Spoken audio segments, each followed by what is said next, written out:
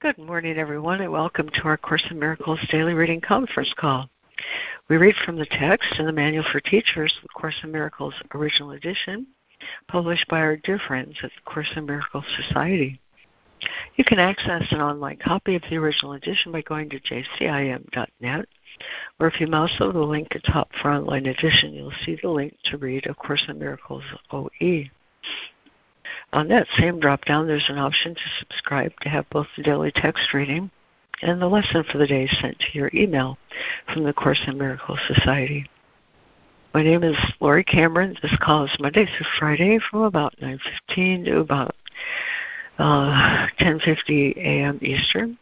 And today we are continuing our reading in the Manual for Teachers with Section 19, What is Justice? And Section 20, What is the Peace of God? We're also mindful of our lesson today, Lesson 357, which is Truth answers every call we make to God, responding first with miracles, then returning unto us to be itself. And by way of opening this morning, I couldn't resist this poem from Teresa of Avila. It's called Concepts of God. Anxious to see you, I died to the world. Hearing your voice at the city's edge, at the horizon of form and space, how could I then notice anything hands made? How could I adore and suffer time? Anxious to hold you, I forgot myself completely, but you didn't care about the way I came to look. I mean, your shape and mine. What were those? The seed husk that falls, because it could not contain our mingled feet. Anxious to see you, our souls became your glory. Our eyes became your fire. All concepts of God are like a jar we break, because only the infinite can contain our perfect love. Truth answers every call we make to God. Amen. Oh, thank you, Lori. Beautiful. Thank you. That was incredible, wonderful. Thank you. Yeah, I love that poem. Okay, my friends, thank you very much. And here's our reading list this morning. We have Lemoyne, Charles, Fran, Jessica, Harrison, and Donna. We're joined in listening by Ida and Judy. And has anyone else joined our happy band yet? Not yet. So we'll take up our cause this morning in the Manual for Teachers and see if we aren't joined as we go along. Starting with question number 19. What is justice? Justice is the divine correction for injustice. Injustice is the basis for all the judgments of the world. Justice corrects the interpretations to which injustice gives rise and cancels them out. Neither justice nor injustice exists in heaven, for error is impossible and correction meaningless. In this world, however, forgiveness depends on justice, since all attack can only be unjust. Justice is the Holy Spirit's verdict upon the world. Except in His judgment, justice is impossible, for no one in the world is capable of making only just interpretations and laying all injustices aside. If God's Son were fairly treated, there would be no need for salvation.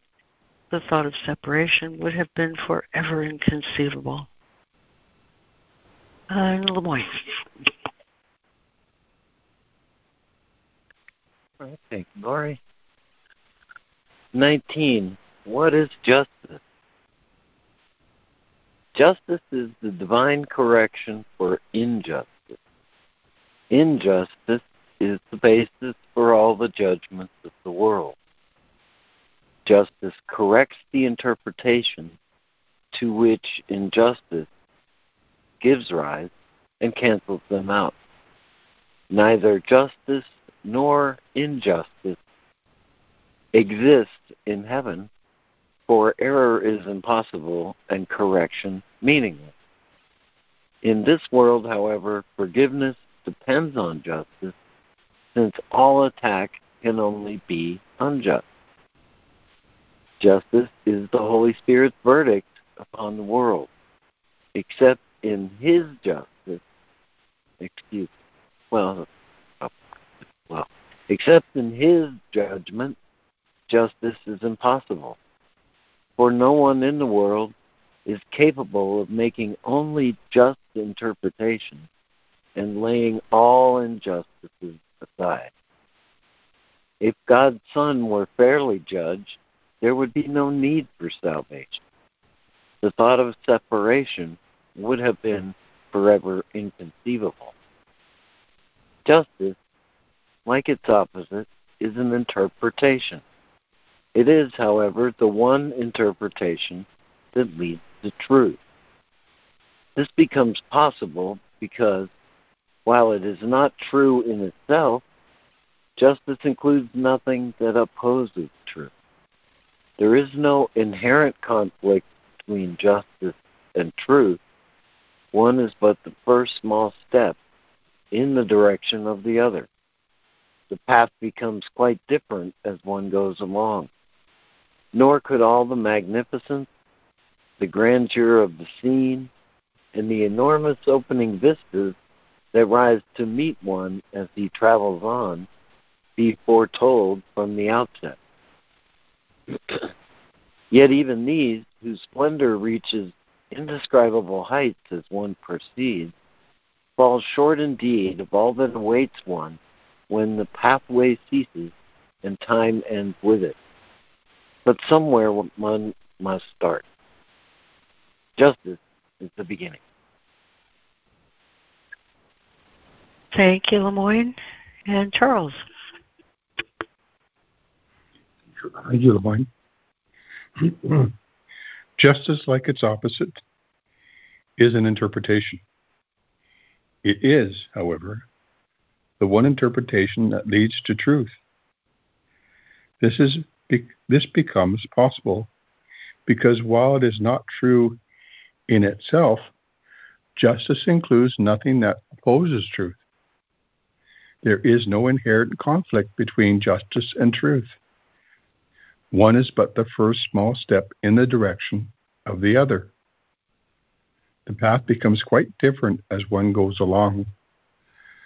Nor could all the magnificence and the grandeur of the scene and the enormous opening vistas that rise to meet one as he travels on be foretold from the outset. Yet even these, whose splendor reaches indescribable heights as one proceeds, fall short indeed of all that awaits one when the pathway ceases and time ends with it. Somewhere one must start. Justice is the beginning. Paragraph 3. All concepts of your brothers and yourself, all fears of future states, and all concerns about the past stems from injustice. Here is the lens which, held before the body's eyes, distorts perception and brings witness of the distorted world back to the mind that made the lens and holds it very dear. Selectively and arbitrarily is every concept of the world built up in just this way. Sins, quote unquote, are perceived and justified by this careful selectivity in which all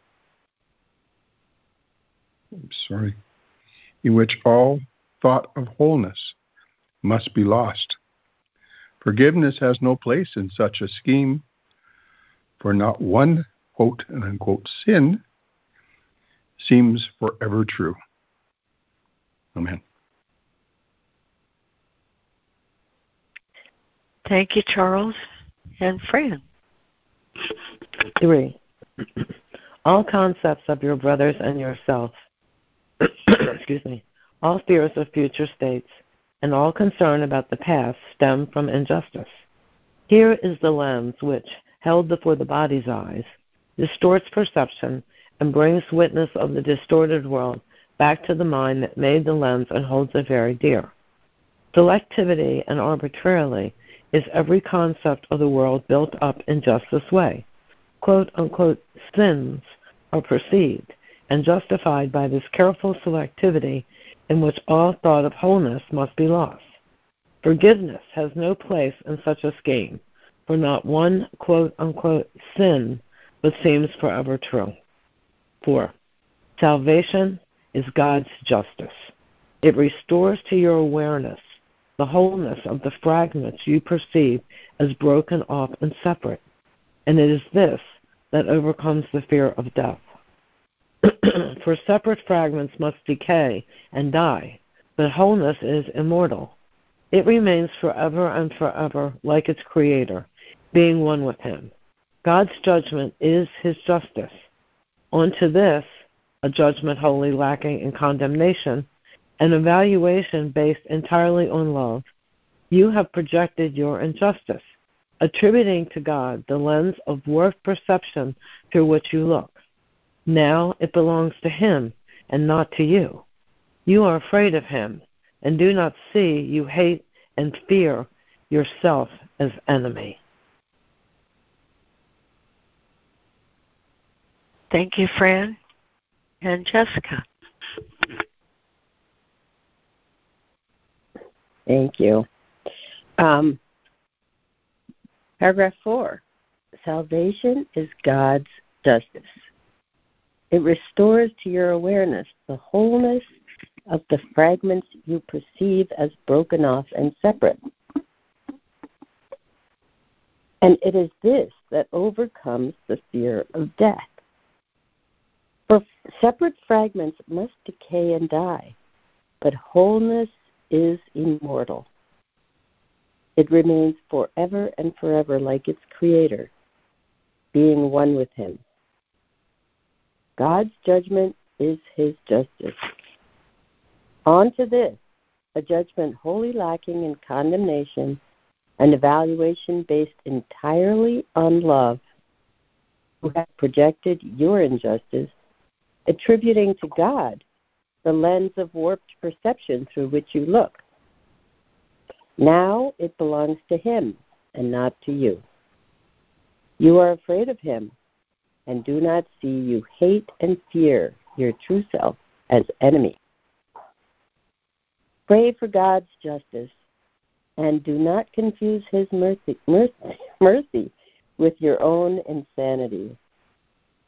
Perception can make whatever picture the mind desires to see. Remember this.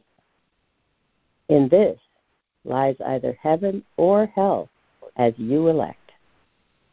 God's justice points to heaven just because it is entirely impartial. It accepts all evidence that is brought before it, omitting nothing and assessing nothing as separate and apart from all the rest. From this one standpoint does it judge, and this alone. Here all attack and condemnation becomes meaningless and indefensible. Perception rests, the mind is still, and light returns again. Vision is now restored. What had been lost has now been found. The peace of God descends on all the world, and we can see. And we can see. Thank you, Jessica. And Harrison, if you'd like to finish the justice section with 5 and then roll right into the peace of God, please.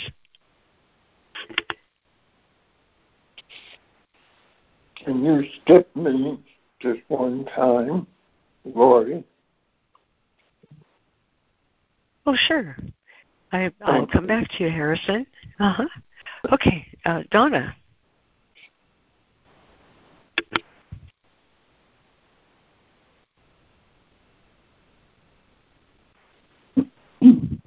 Five, pray for justice and do not confuse his mercy with your own insanity.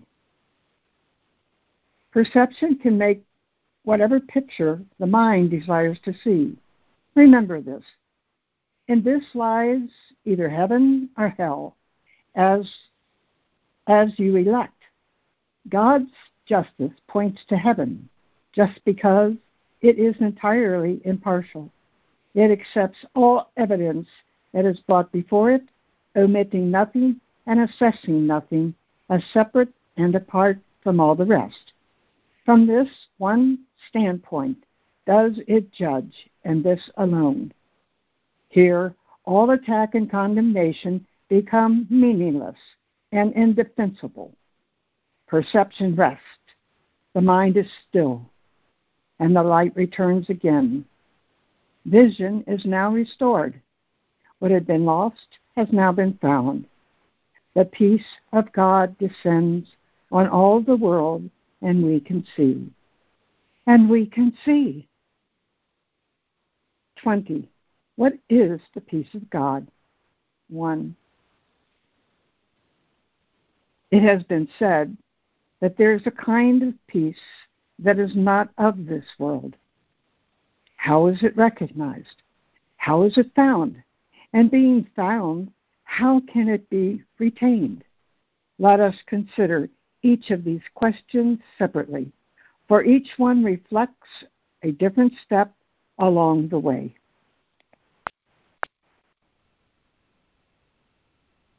Thank you, Donna. Harrison, should I come back to you now, or? Yep. Good time. All righty. Thank you. 20. What is the peace of God? 1. It has been said that there is a kind of peace that is not of this world. How is it recognized? How is it found? And being found, how can it be retained? Let us consider each of these questions separately, for each reflects a different step along the way. First, how can the peace of God be recognized? God's peace is recognized at first by just one thing. In every way, it is totally unlike all previous experiences. It calls to mind nothing that went before. It brings with it no past associations. It is a new thing entirely. There is a contrast, yes, between this thing and all the past. But strangely, it is not a contrast of true differences. The past just slips away, and in its place is everlasting quiet. Only that. The contrast first perceived has merely gone. Quiet has reached to cover everything. Thank you, Harrison. And let's see. Do we have a new reader then for 2 and 3 under What is the Peace of God?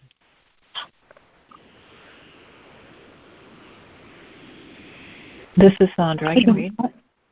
Okay. Thank you, Sandra. Then Diana. Okay. 2. First, how can the peace of God be recognized? God's peace is recognized at first by just one thing. In every way, it is totally unlike all previous experiences. It calls to mind nothing that went before.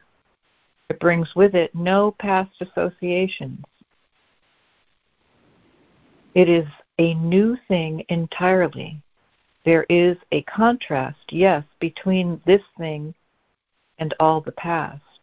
But strangely, it is not contrast of true differences. The past just slips away, and in its place is everlasting quiet. Only that, the contrast first perceived, has merely gone. Quiet has reached to cover everything. 3. How is this quiet found? No one can fail to find it who but seeks out its conditions. God's peace can never come from where anger is, for anger must deny that peace exists. Who sees anger as justified in any way or any circumstance proclaims that peace is meaningless and must believe that it cannot exist. In this condition, peace cannot be found. Therefore, forgiveness is the necessary condition for finding the peace of God. More than this, given forgiveness, there must be peace. More than this, given forgiveness, there must be peace. For what except attack will lead to war? And what but peace is opposite to war? Here, the initial contrast stands out clear and apparent.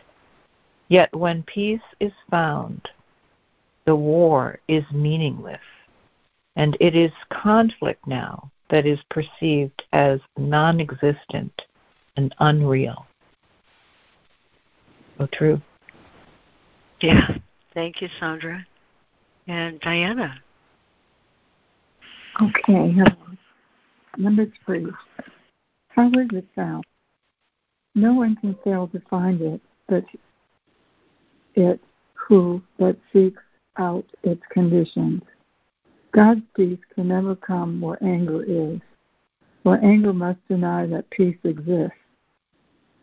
Who sees anger as justified in any way or in any circumstance proclaims that peace is meaningless and must believe that it cannot exist.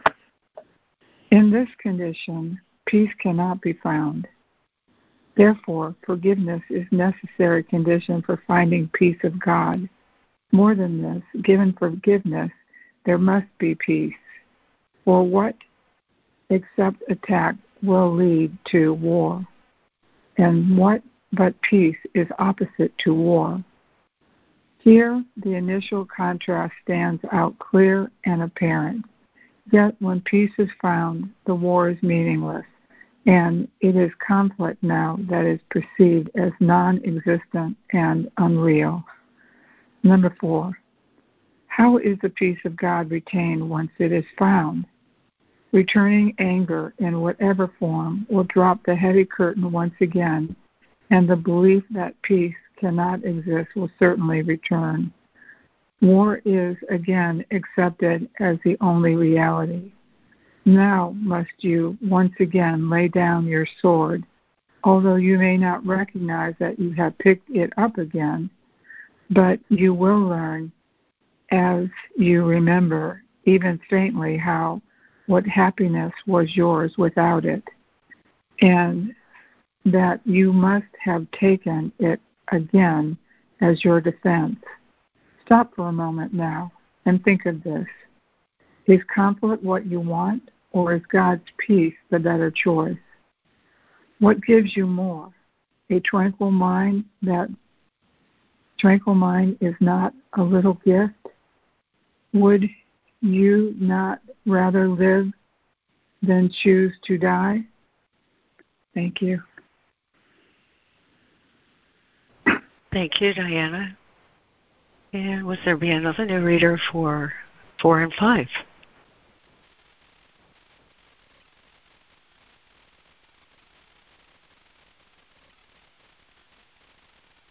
Okay, back to you, Lemoyne.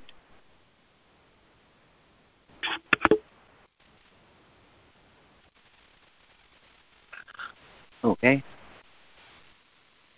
How is the peace of God retained once it is found?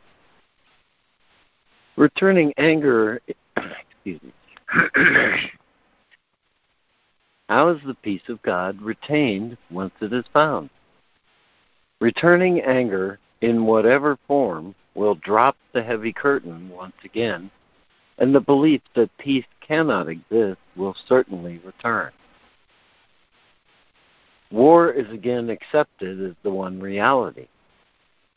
Now must you once again lay down your sword, although you may not recognize that you have picked it up again. But you will learn, as you remember even faintly now, what happiness was yours without it, that you must have taken it again as your defense. Stop for a moment now and think of this.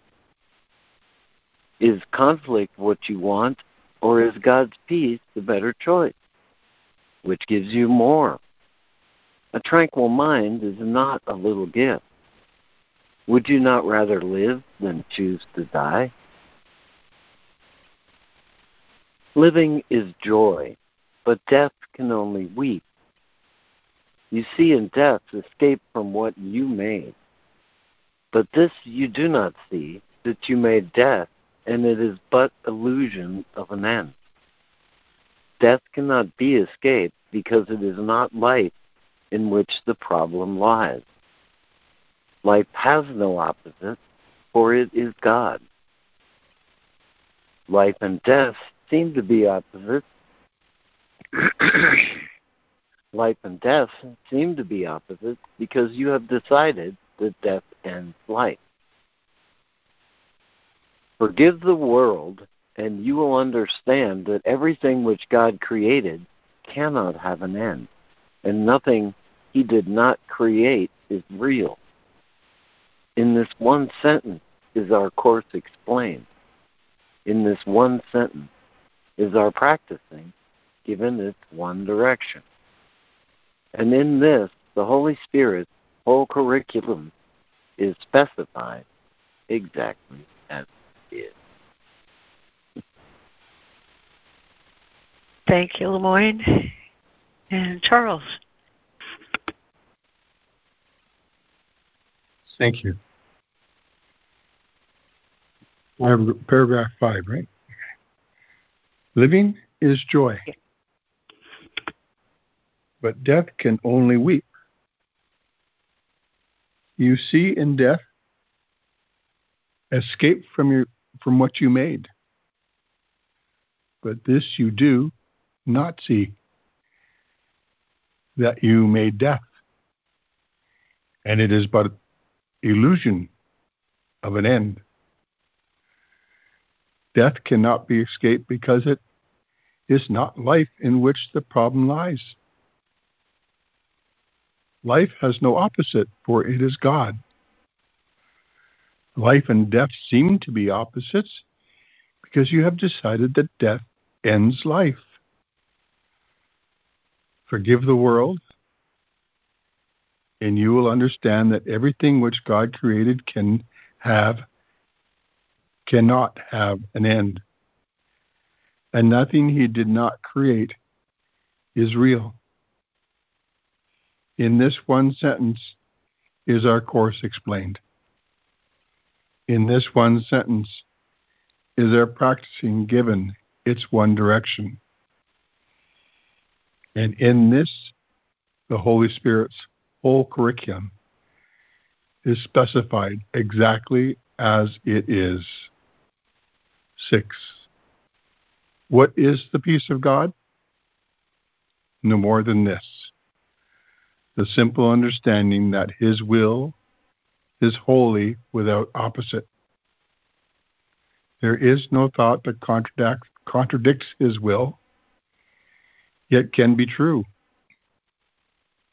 The contrast between His will and yours but seem to be reality.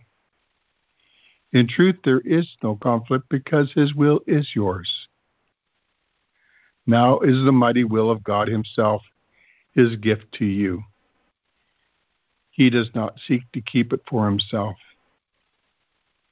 Why would you seek to keep your tiny, frail imaginings apart from Him? The will of God is one, and all there is. This is your heritage. The universe beyond the sun and stars and all the thoughts of which you can conceive belong to you. God's peace is the condition for His will. Attain His peace, and you remember Him. Amen. Thank you, Charles and Fran. 6. What is the peace of God? No more than this: the simple understanding that His will is wholly without opposite. There is no thought that contradicts His will yet can be true. The contrast between His will and yours would seem to be reality. In truth, there is no conflict, because His will is yours. Now is the mighty will of God Himself His gift to you. He does not seek to keep it for Himself. Why would you seek to keep your tiny, frail imaginings apart from Him? The will of God is one and all there is. This is your heritage. The universe beyond the sun and stars and all the thoughts of which you can conceive belong to you. God's peace is the condition for His will. Attain His peace, and you remember Him.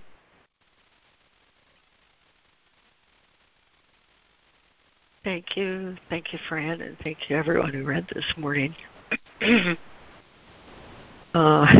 Another two sections where means and end are one. Touching just a few ideas from what is justice. Justice is the divine correction for injustice. The second paragraph, justice, like its opposite, is an interpretation. It is, however, the one interpretation that leads to truth. The third paragraph, all concepts of your brothers and yourself, all fears of future states, and all concern from the past stem from injustice. It is the lens which, held before the body's eyes, distorts perception and brings witnesses of the distorted world back to the mind that made the lens and holds it dear. In this scheme, forgiveness has no place. In paragraph 4, salvation is God's justice. It restores to your awareness the wholeness of the fragments you perceive as broken off and separate. Wholeness is immortal. It remains forever and forever like its creator, being one with Him. God's judgment is His justice. And in that fifth paragraph, pray for God's justice, and do not confuse His mercy with your own insanity. God's justice accepts all evidence that is brought before it, omitting nothing and assessing nothing as separate and apart from all the rest. From this one standpoint does it judge, and this alone. Here all attack and condemnation become meaningless and indefensible. Perception rests, the mind is still, and light returns again. Vision is now restored. What had been lost has now been found. The peace of God descends on all the world, and we can see.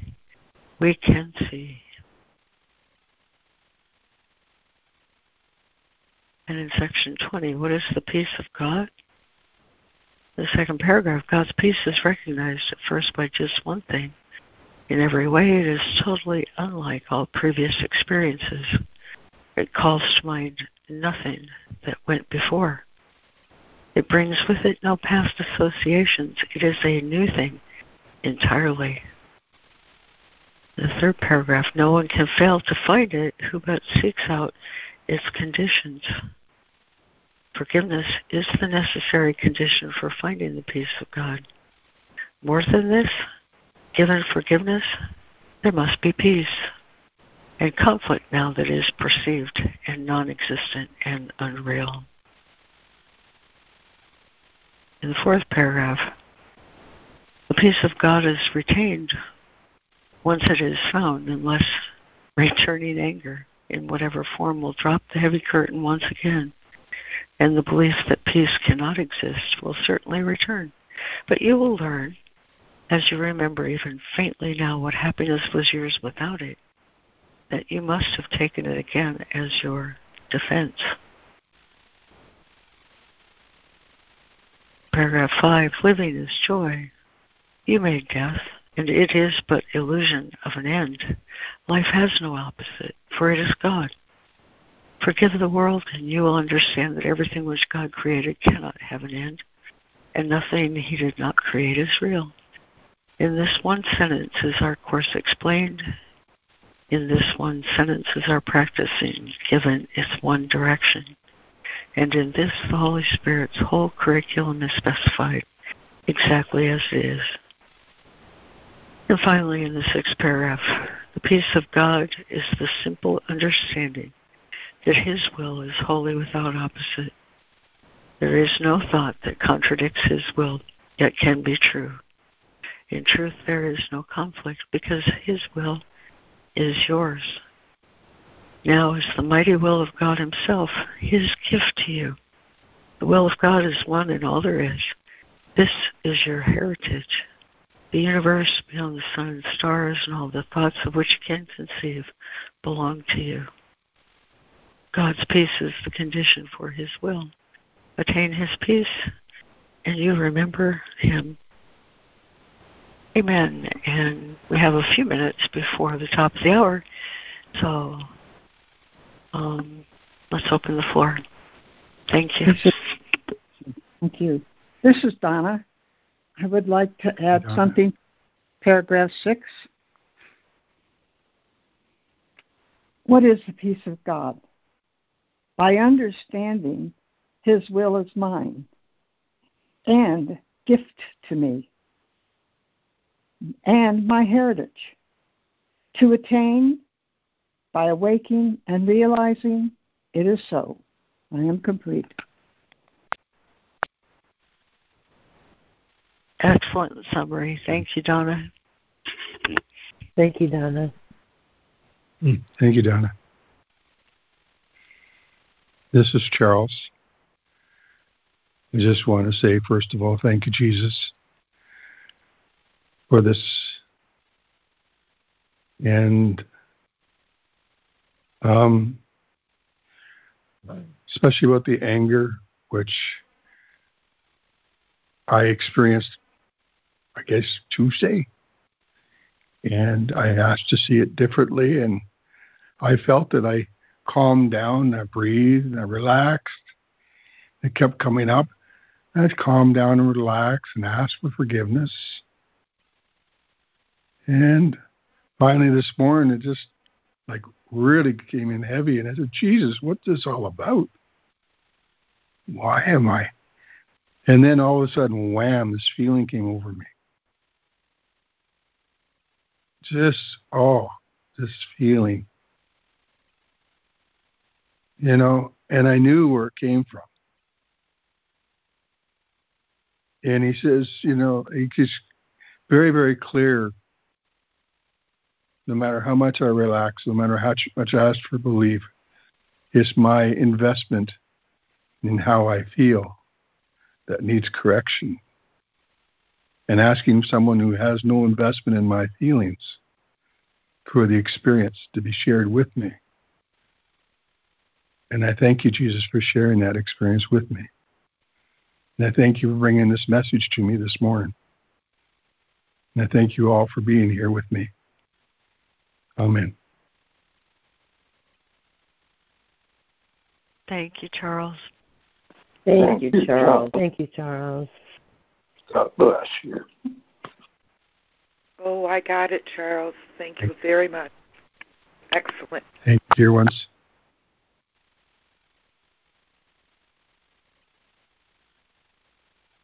Well, you know what, Charles? That was just a perfect little walkthrough of today's lesson. Step by step. So let's take a holy pause right now and let Fran lead us in a reflection at the top of the hour of our lesson today. With our gratitude, Fran, please. Thank you, Lori. Hi, everybody. We are in the second part of the workbook, and the theme that we're on is, What Am I? And today's lesson is Lesson 357. Truth answers every call we make to God, responding first with miracles, and then returning unto us to be itself. I shall read some from What Am I? I am God's Son, complete and healed and whole, shining in the reflection of His love. In me is His creation sanctified and guaranteed eternal life. In me is love perfected, fear impossible, and joy established without opposite. I am the holy home of God Himself. I am the heaven where His love resides. I am His holy sinlessness itself, for in my purity abides His own. Our use for words is almost over now. Yet in the final days of this 1 year we gave to God together, you and I, we found a single purpose that we shared, and thus you joined with me. So what I am are you as well. The truth of what we are is not for words to speak of nor describe. Yet we can realize our function here, and words can speak of this and teach it, too, if we exemplify the words in us.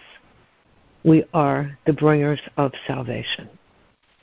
We are the holy messengers of God who speak for Him, in carrying His word to everyone whom He has sent to us. We learn that it is written on our hearts, and that our minds are changed about the aim for which we came and which we seek to serve. We bring glad tidings to the Son of God, who thought He suffered. Now is He redeemed. And as He sees the gate of heaven stand open before Him, He will enter in and disappear into the heart of God. We'll go over to the lesson.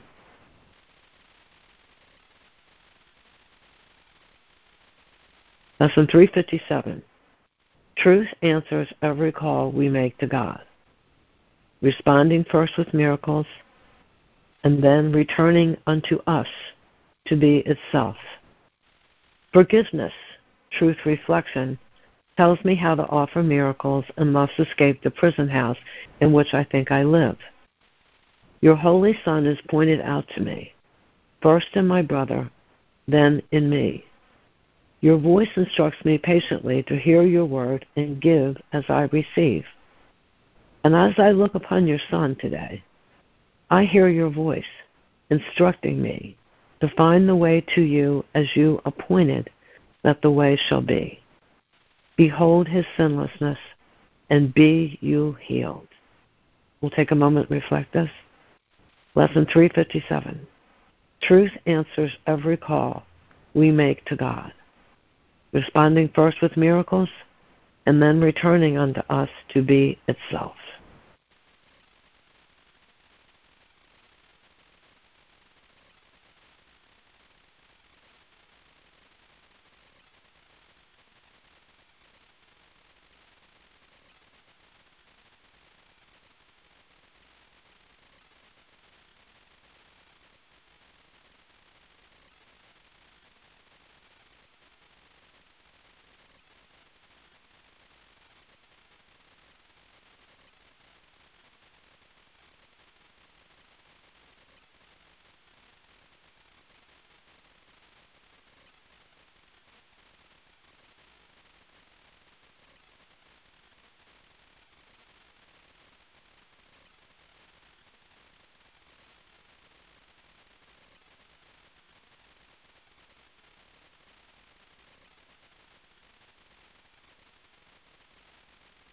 Your voice instructs me patiently to hear your word and give as I receive. Lesson 357. Truth answers every call we make to God, responding first with miracles and then returning unto us to be itself. Amen.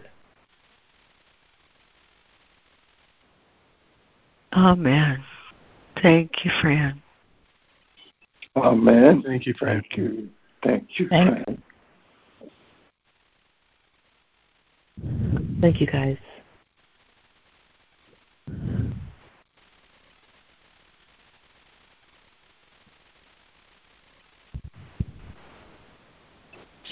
Good morning. Was there something you...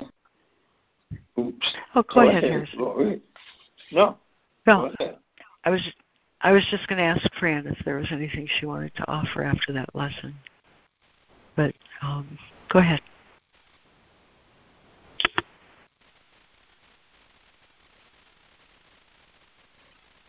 Go ahead, Harrison. I'm waiting for you. Okay. I so love these last few lessons. Very succinct and direct.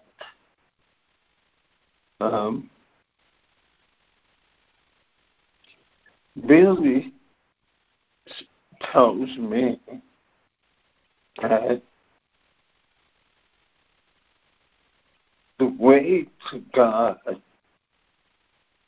and the way to receive miracles is really very simple.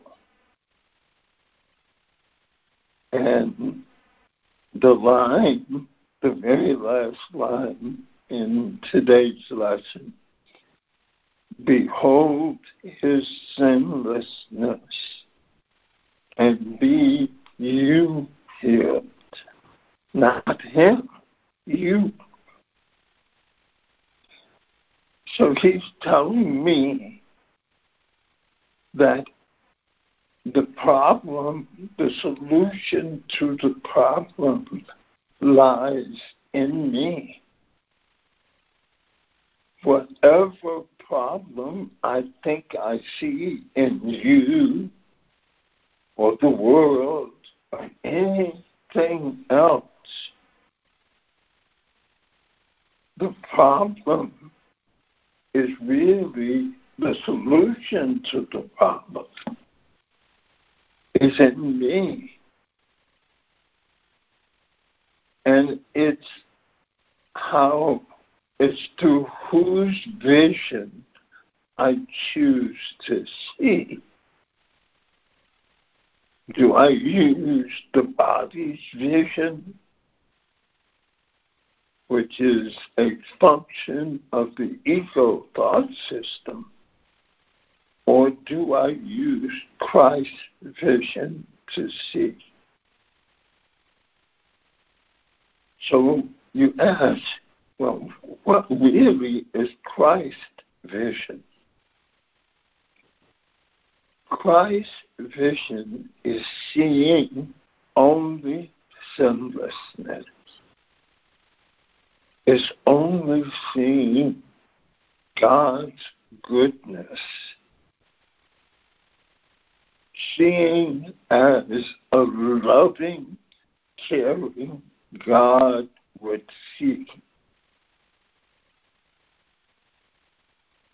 Behold his sinlessness and be you healed.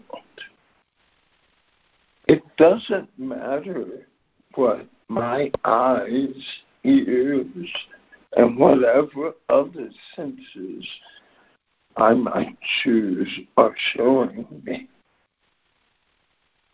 because they only reflect the ego thought system. And the ego thought system doesn't really exist. It is a figment of my imagination.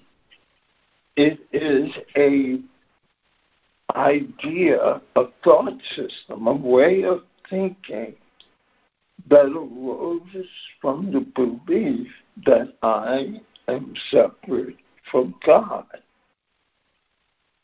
or that God kicked me out of the garden, whatever metaphor you want to use.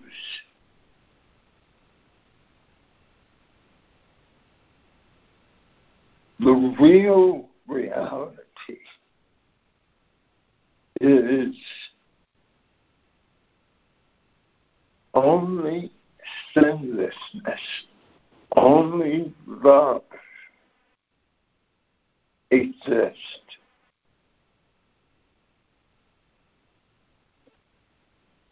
And our oneness with God is sacrosanct. It can never be separate.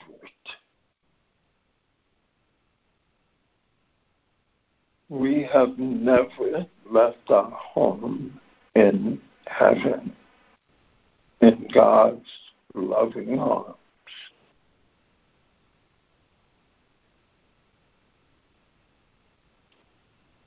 And that's the truth.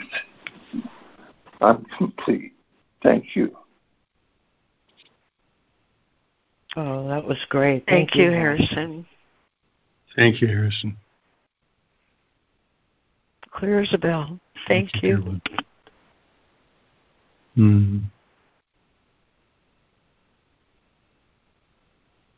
Thanks, Harrison. I particularly loved your share because I think, weren't you a judge or something like that? You were in the judicial system, if I can remember correctly. And correct me if I'm wrong. And it's so interesting for me this year, in fact, and I think I mentioned it on this meeting several months ago, that I realized there is no justice in this world of form. Because this reading tells me that another word for justice, something that I need to correlate with justice, is not an eye for an eye, it's forgiveness. That's justice. And God's gift to me is so expansive, this gift of forgiveness. The ego just wants to put me in a box and bury me. That's what the ego wants to do. So contracted. And for me to choose the ego over letting go to the Holy Spirit is death.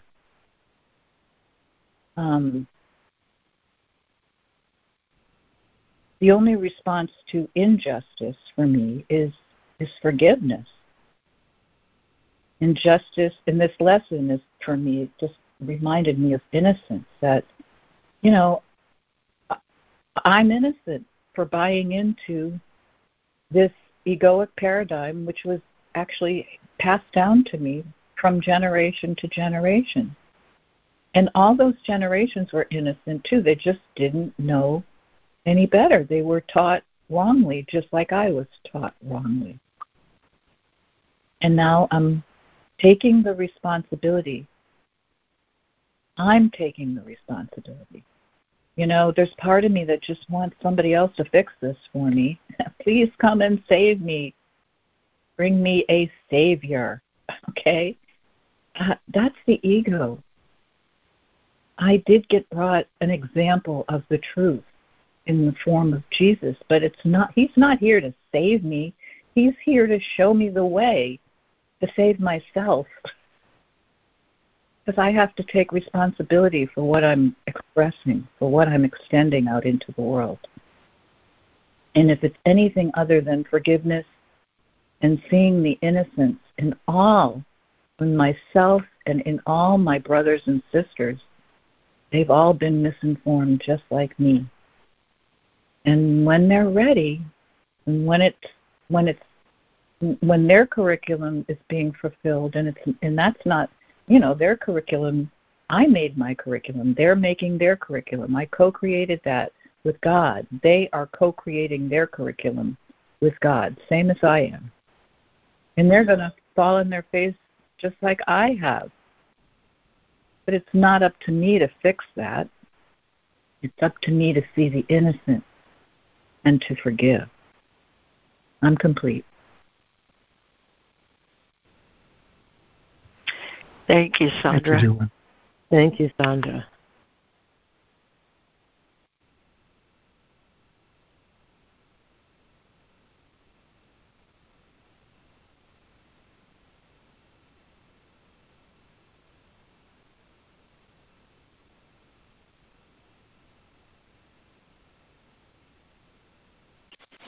Thank you, Sandra. And yep, I was part of that so-called justice system. I'm complete.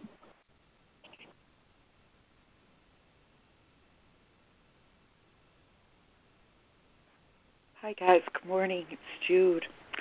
This is a pretty clear reading for me this morning. I love the third paragraph from What is Justice, and how it speaks of the distorted lens of looking through the body's eyes.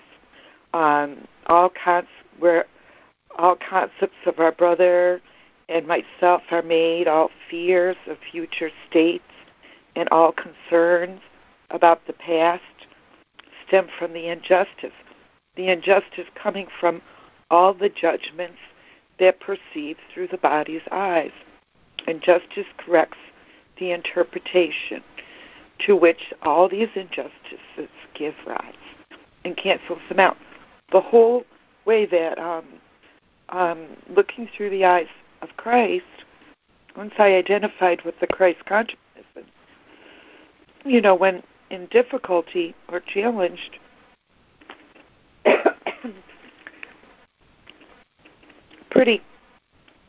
pretty consistently not wanting to give up my peace, this goes right into that peace, and valuing what is important and what is more important than my holy relationship with my Creator, who has given me everything, including creating me in His likeness and image. And to that, I am wholly grateful and honoring and appreciating that, wanting to honor and appreciate His creation and not to see it through my judgmental eyes, through the eyes of distortion or interpretation, willing to practice Christ's vision, forgiveness, letting go of my opinions and judgments, and having Him restore my awareness to the wholeness of His creation, the oneness of His creation, and restore and remind me of who and what and where I am, that I'm purely in the mind of God, with all the power of that perfect love through which He pours through me. He can pour through me in order to see things through His eyes. And but I like that line. Here's the lens which held before the body's eyes distorts perception and brings witness of a distorted world back to the mind that made the lens and holds it very dear. Selectively and arbitrarily is every concept of the world built up in just this very way. That the world is propaganda for itself, validating a separate self, inhabiting a body within it, and relaying its false witness back to the body and the mind that perceives itself as so. Thank you, Harrison, for your, mentioning that. The difference between how the ego thinks and sees itself in the world and sees the world as itself, and the way the thoughts of God, recognizing ourselves as thoughts, the thought, one Son, united in perfection and grace with the rest of the creation as one with me, looks on everything in a completely different way and not having anything to do with judgment. And herein, God's judgment is His justice.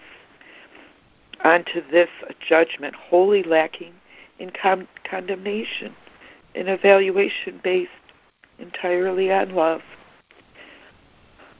Oh, it belongs. The lens belongs to Him and not to me.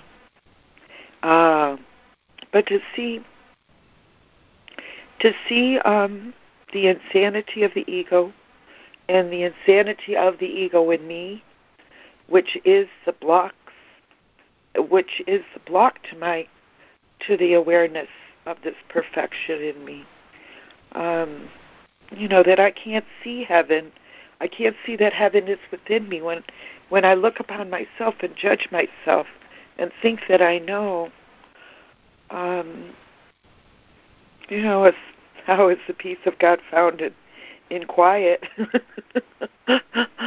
Yes, please be still and judge not. Think not I can judge. My thoughts, and I love this, a tranquil mind is not a little gift.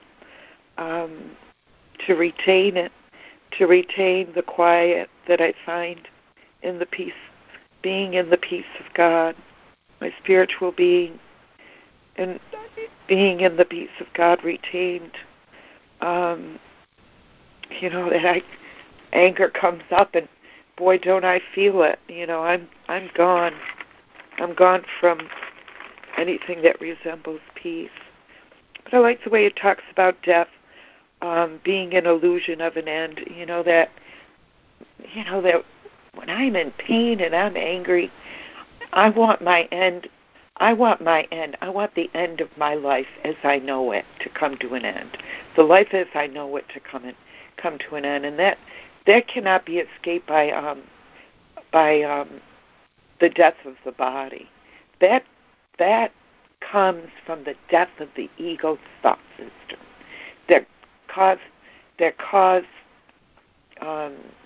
Ideas leave not their source, and that death. There's many forms of death.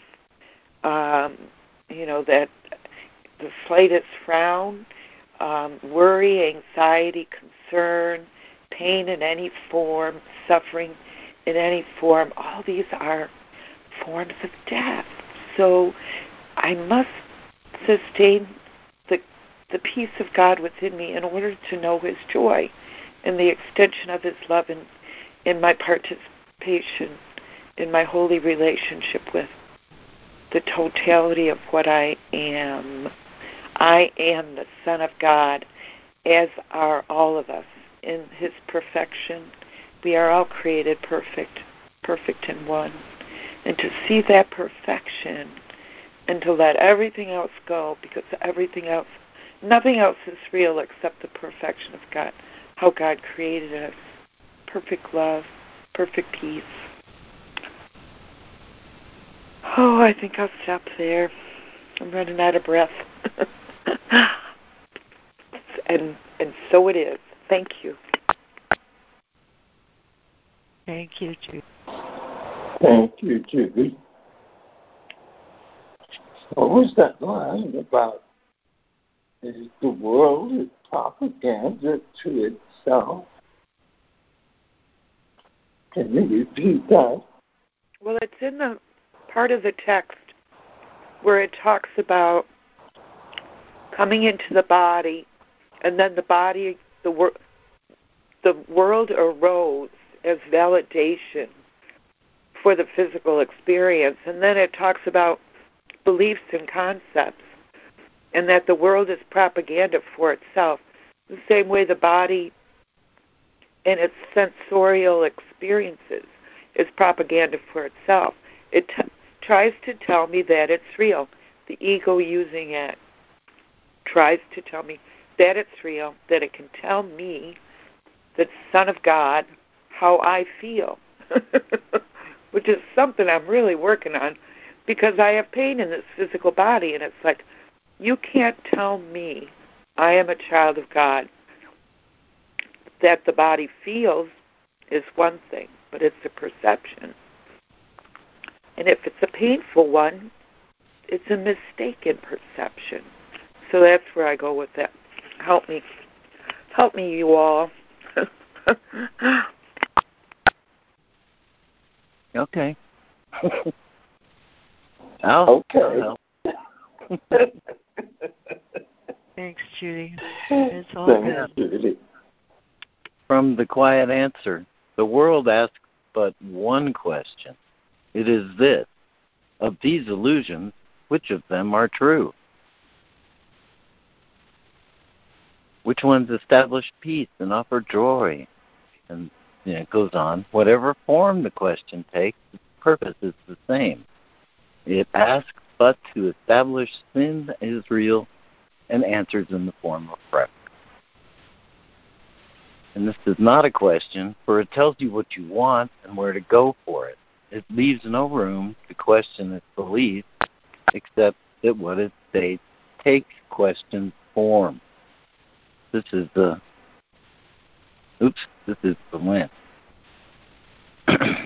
So, then it says, a pseudo-question has no answer, for it dictates the answer even as it asks. Thus is all questioning within the world a form of propaganda for itself. So, it's that's the lens that is made when we view the world as a separate thing. Then there is in that separation, there's the gap where conflict can seem to exist and seem to be needful.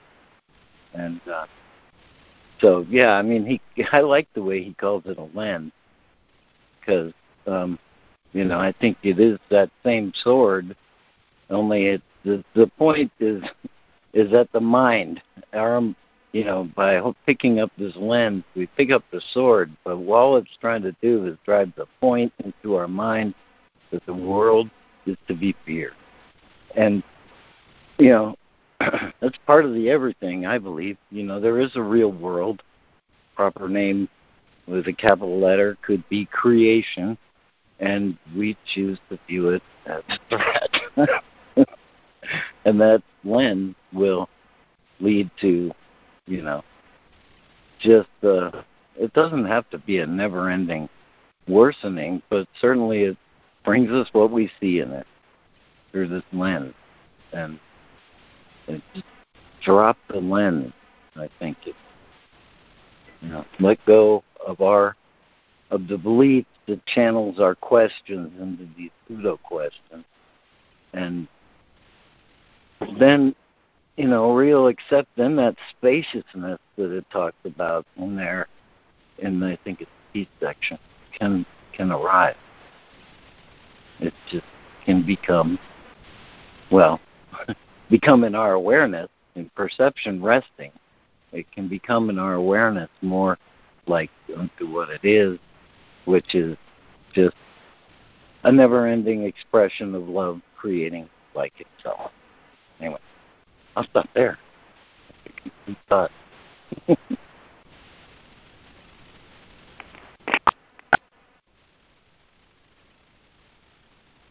Excellent. Thank you so much, Lloyd. Really, thank you for bringing that back. The questioner, because who's the questioner? Certainty is of God. When I accept how He created me, I have no more questions. That's where my certainty comes from. But the ego came in and said, "What am I?" And it failed to know because it could not know. It could only perceive, and then it proceeded from a false perception of being separate from God.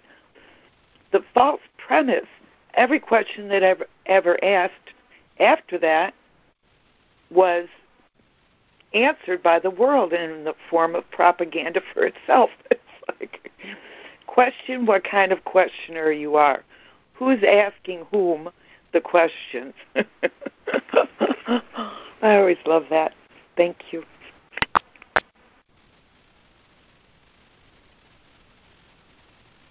Thanks, Judy.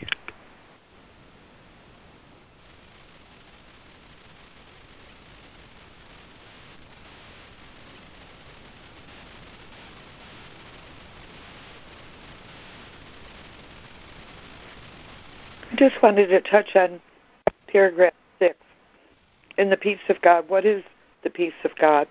No more than this: the simple understanding that His will is wholly without opposite. There is no thought that contradicts His will. It can be true. That whole idea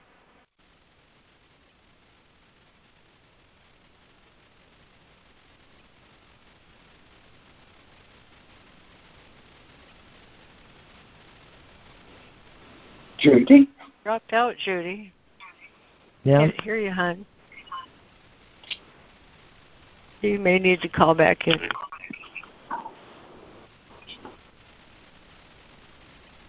She may need to call back in. She said they were having connection issues today because of storm. So. Oh, that's right.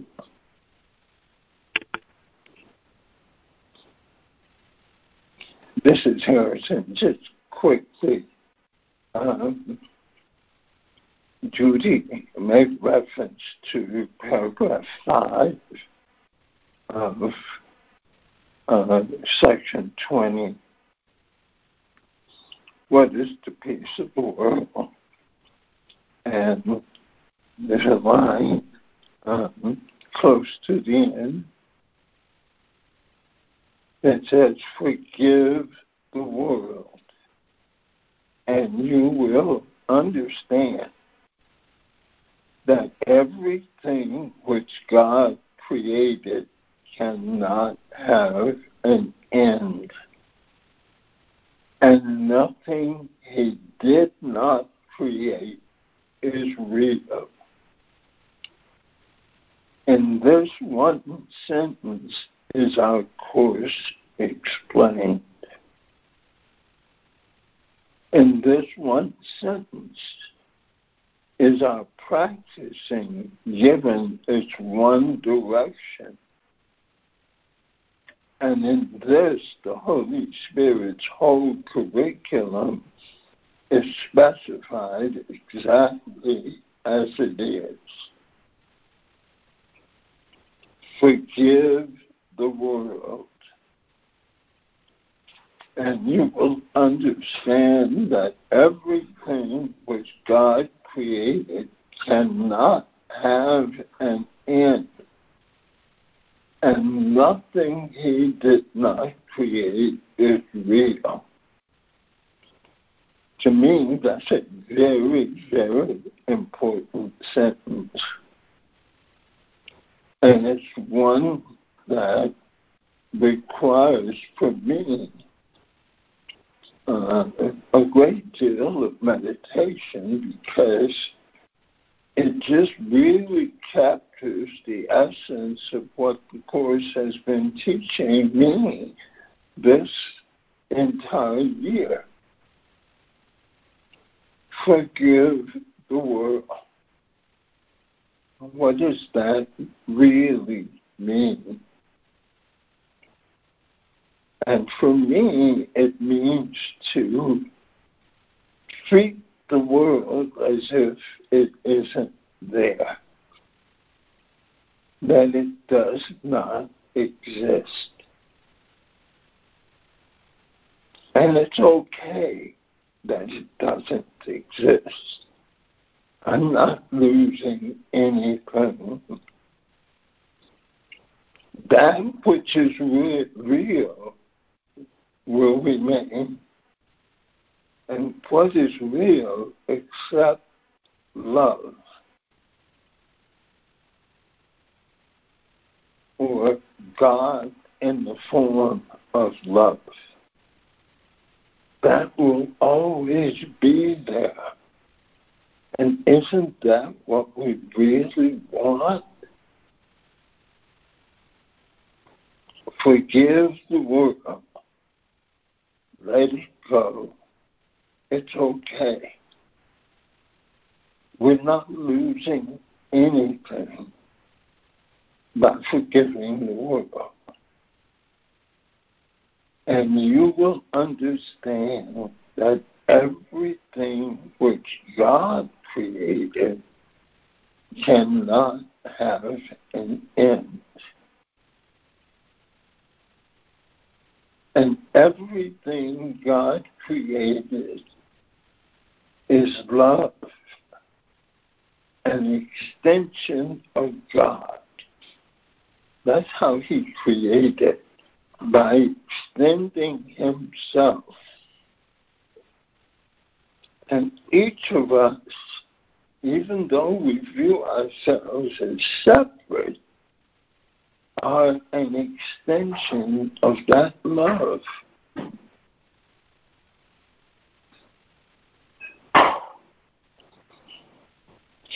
nice little sentence to carry around with me. I'm complete. Thank you. Yes, indeed. Thank you, Harrison. Thank you, Harrison. Thank you. Thanks, Harrison. When I think about, this is Steve, good morning, everybody, and when I think about my body and just let it be an experience, it doesn't feel like it's able to die, or it. At the same time, it's when I think about my body, when I feel my body, it doesn't feel that I can locate it in space. Really, when I go into me with my body, there's something in the now experience that feels eternal. Perhaps this is the experience of the elevated state of form. The reality is my experience.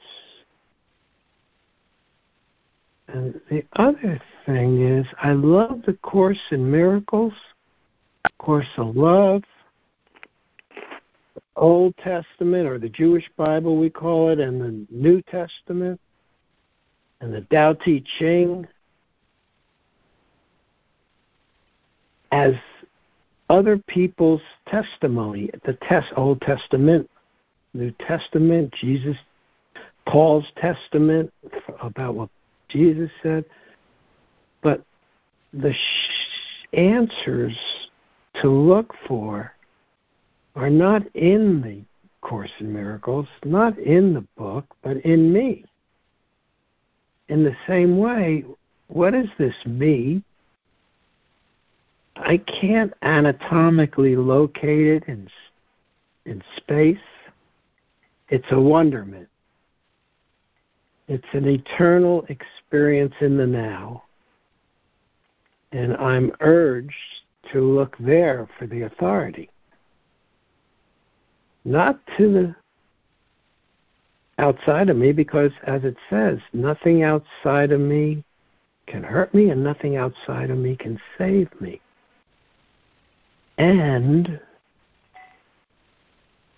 the physicality of it is not my experience. When I really slow down and feel this experience, I'm complete.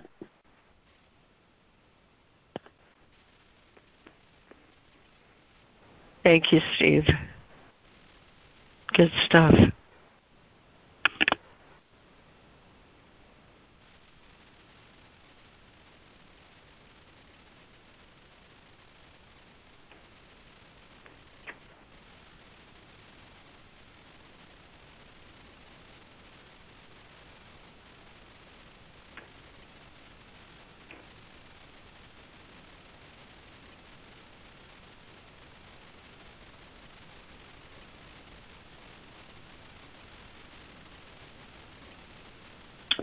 Well, this is Sandra, and I need to share something, and I hope it doesn't cause too much controversy. You know, when I heard Harrison say that he treats the world as if it doesn't exist, and I have had the experience of being gaslighted, and that's when another human being treated me as if I didn't exist. And I can't even tell you how much suffering I went through because of that. And if in fact because I am one with God, and so I have attributes like God, however, I made a mistake and I created an ego. Mistakenly, I don't know whether I did it on purpose or by accident, but it happened. It doesn't matter. And God knows it happened. And so as soon as it happened, God did not act as if I didn't exist. God gave me a way out through the Holy Spirit, through forgiveness. And when this ego that I created, if I act as if it doesn't exist when it's rearing its ugly head, it just gets angrier and angrier and will just, it'll amp it up, make me even more miserable. But when I can pay attention to it and have a dialogue with it and go in deeper with it and ask, what am I supposed to be learning from this? Where's the error? Because I'm the one who needs to make the correction. It's my willingness, my desire to want to have the correction, to want to have a different experience. And for me, having a different experience required that I pay a lot of attention to what's happening and go in deep and keep trusting and relying on my Holy Spirit and my connection with my Creator as I go in deep and pay attention to what's really going on inside of me. So I'm not meaning to correct or anything, but it's just those words just meant so much to me, Harrison, because I thought about them and I thought, what am I not paying attention to or acting as if it doesn't exist? And I thought, nothing, because I'm paying attention to everything and going in deep. I'm complete. No controversy there at all, Sandra. I agree. Thank you so much, Sandra.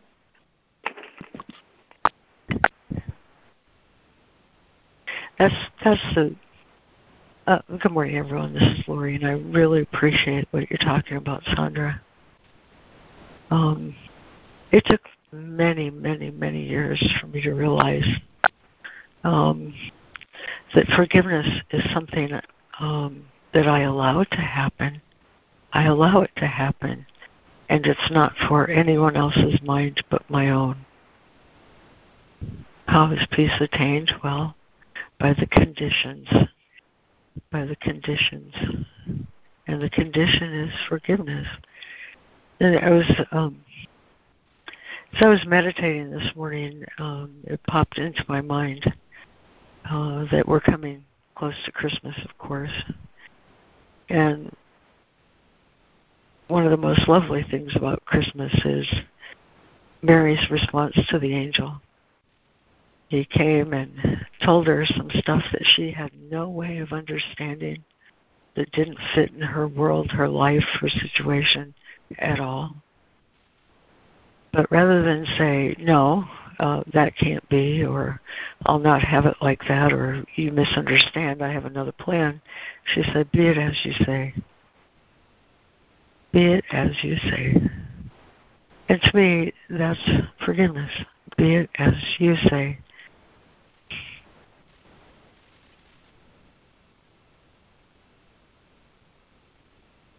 I use the expression, I will forgive this and it will disappear. Or I forgive, or I choose to forgive, or any number of ways that I attribute that action to myself. But this section on justice is telling me that I need to take a step in the direction of truth. Just one step. I need to take one little tiny, tiny step. Justice in this world, he says, is impossible. That's like saying to me, anyway, or what it seems to be saying to me, is that, Lori, of your own, you have no way of knowing how or what forgiveness means. And when I review, the first part of the workbook is all about taking down my misunderstandings. And the second part is all about telling me what truth is. forgiveness is that gesture, that tiny step I make toward perhaps what you say is truer than what I think. Perhaps. Just perhaps. And then in what is forgiveness, he tells us a lot about what an unforgiving thought is. Oh, that we recognize. It's frantic. It goes about crashing into everything, trying to establish and justify what it thinks is true. But forgiveness is quiet and does nothing. It's the response to me of the heart that says, be it as you say. And that works for about anything, even pain in the body. Not that God is giving me pain in the body, but everything about forgiveness is release. It's all about the release. When I take the tiny step in the direction of perhaps what you say is truer than what I thought. That's all. And justice is, if there were justice, there never would have been a separation. But I need to make that tiny little willing shift that says, perhaps I'm casting this darkness upon this, whatever this is. Perhaps it's my mind that's casting this. Help me, because I don't know. Just help me. There was a situation in God's Son. He knew they weren't joyous. He knew his channels for joy weren't open, and so he gave the answer, and that was all. And it's not just a little answer, it's the capital A answer. When I say perhaps what you say is truer, Holy Spirit lights my mind because I've made that tiny little step that says perhaps what you say is truer. Forgiveness is the only way I can let my mind be taught I'm not an ego. And the ego is nothing more than, well, it's nothing, actually. It's an idol. But it's nothing more than a collection of bad ideas, false concepts, false beliefs, false values, and I say false in the sense that it's a story I tell. It's the story I tell to my mind about what everything means. And you're right, Harrison, the ego thought system doesn't exist. You said, well, you're thinking with the ego, you're not thinking at all. That's true enough. But every lesson is, to me, like that tiny step toward God's judgment, which is justice, which is truth. It's the means. It's the means God has given me to allow truth to light my mind. Remember, he says, man's only reality is his soul. As a soul, you have and you are everything. But when you made other ideas, you lost track of that, Lori. And for every false idea you let go, for every concept you let be broken, for every gesture that you make that says, perhaps your word is truer than my own, more and more and more light comes in. And I start to realize that, every time I had a fear I didn't know what to do with, I packaged that and put it in a little encased wound in my subconscious. Every time I had a hurt I didn't understand, little wound, put it in my subconscious. Every time I was angry but was told that's not appropriate, you can't feel that way, I made a little wound and packaged it. And the great gift of life, of practicing, is learning that I meet someone who touches my owie. Oh, I didn't know I had that because I packaged it and put it somewhere else. So in that way, allowing feelings to come up is an opening to the miracle. I allow these feelings to come up. And what is my gesture but to say, I don't understand this. I don't understand this. I put it somewhere where I failed to understand it, and I know it hurts. To that, God gave an answer. That's all. Forgiveness is the teeny tiny step toward justice. The window. You made my soul a window and opened it unto you. It's the window. It's the window where God's light can shine into my mind and remind me of truth. And then what happens is all of these things I made, all of the misunderstandings I had about the past, about my brothers, about myself, about my fears, as he says in paragraph 3, all stem from something was done that wasn't right, and I didn't understand it. It hurt me, and I put it in my subconscious, and now I need help. And our brothers show that to us. You run into people that do that. I do. That you feel that buzz. There's something tingling.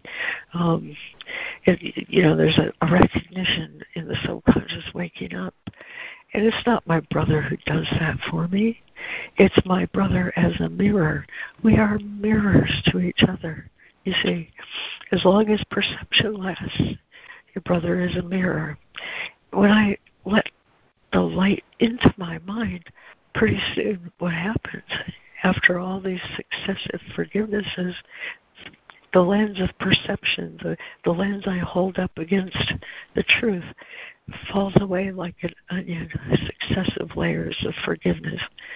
And my subconscious is cleared, and now the light shines in my mind, this new thing, this new peace, where the past doesn't mean anything anymore because it's all come out and been released. He talks about it really beautifully in Course of Love. He says, in the quiet, these things that need release bubble up like from the base of a still pond. And they bubble up. They need just an acknowledgement, just a tiny nod from the God in you, and they disappear. That's how I let forgiveness light my mind. And finally, when all this material is cleared, it's like he says, what am I? I'm God's sun shining in the reflection of his love. He can shine in my mind now because I don't have any shadows that I'm casting upon it. Forgiveness complete shows me a different world, the world that God loves. He said he so loved the world that he gave it to his only Son. God does not hate the world. The world as the ego projects it is all false. But when light is in my mind, I'm going to project a different world. I'll understand the gift of life. Life is joy. And the more I share it, the more I acknowledge the presence of God around me, the more light there is. Not because there's more light, but because there's less of me to cast a shadow on it. Means an end. Means an end are one. When I let the condition of forgiveness light my mind, peace is the end. Oh, boy, I just love this stuff. I just love this stuff. God gives this, favorite poem of mine is, what can God give but experience of himself? And where is he? Where is God? He's everywhere. He's in me. He's in you. He's in everything created. Forever. The end. I wrote the end. I put an end. My belief in birth and death is the one that wrote the end of this story. But this story has no end. The thought system of love is eternal. It has no end. When I let the ending that I wrote, the concept that I put there, be lifted from my mind through forgiveness, I don't do that. The Holy Spirit does. I don't do that. I make the step. That's all. The more I allow truth to enter my mind, the more I see God everywhere. I'm complete.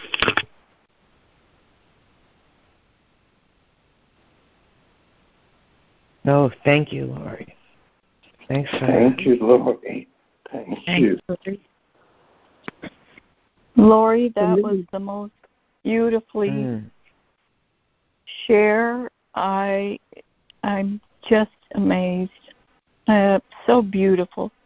This is Joe. Thank you. Oh, bless your heart. Thank you, Joe. For me at this time, forgiveness is simply accepting. If someone says that the moon is made out of blue cheese, I can accept it. Not that I can accept that as my truth, but I can accept that that's what they're saying. And so, for me, it comes down to acceptance. Simple. Complete acceptance of what is. Here's a person who is saying the moon is blue cheese. That's a fact. I can accept that. I'm complete. Thank you, Steve. Thanks, Steve. That was great. Thank you, Steve. Everyone, we all are as God created us. Really doesn't matter what I, as an individual, may think. That has absolutely no effect on anything. We are as God created us. And how we realize that is strictly up to us. And no judgment whatsoever. I'm complete. Thanks, Harrison. Yeah, thank you, Harrison. Thanks, Harrison. This is Sandra, and I just wanted to add on a little bit from Steve's share, which was beautiful. The acceptance is so key for me. That's the first step. And then another step for me might be letting go in love. I'm complete.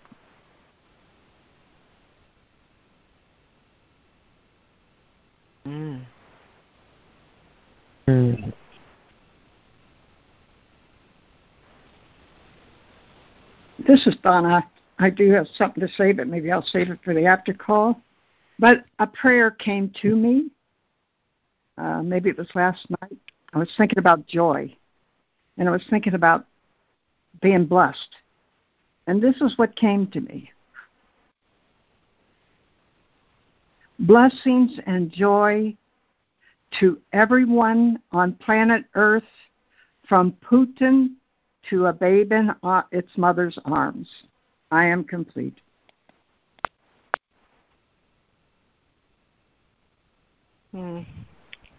Beautiful. Thank you, Donna. Yeah. Thank you.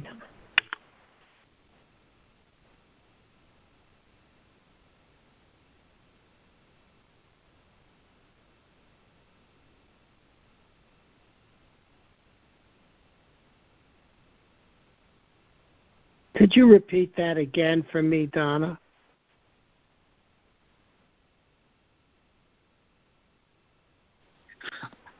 Well, let's see. It's in my head. So the blessings and joy for everyone on planet Earth, from Putin to a babe in its mother's arms.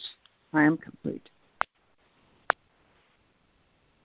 Aha, thank you.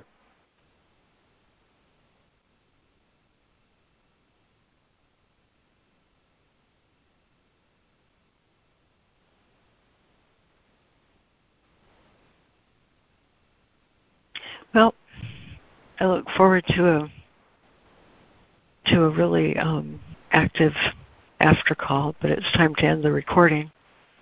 And I had really specific direction today for this, and so I choose to end this recording this morning from chapter 25 in the Remedy, recognizing we have a purpose here. The grace of God rests gently on forgiving eyes, and everything they look on speaks of Him to the beholder. He can see no evil, nothing in the world to fear, and no one who is different from himself. And as He loves them, so He looks upon Himself with love and gentleness. He would no more condemn Himself for His mistakes than damn another. He is not an arbiter of vengeance, nor a punisher of sin. The kindness of His sight rests on Himself with all the tenderness it offers others. For He would only heal and only bless, and be in accord with what God wills, He has the power to heal and bless all those He looks on with the grace of God upon His sight. Here, where the laws of God do not prevail in perfect form, can He yet do one perfect thing and make one perfect choice. And by this act of special faithfulness to one perceived as other than Himself, He learns the gift was given to Himself, and so they must be one. Forgiveness is the only function meaningful in time. It is the means the Holy Spirit uses to translate specialness from sin into salvation. Forgiveness is for all, but when it rests on all, it is complete, and every function of this world completed with it. Then is time no more. Pray that this time may be soon.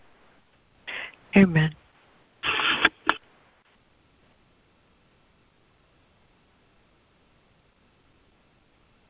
Thank you, Lori. Thanks, everybody. Thank you, Lori. Thanks, everybody.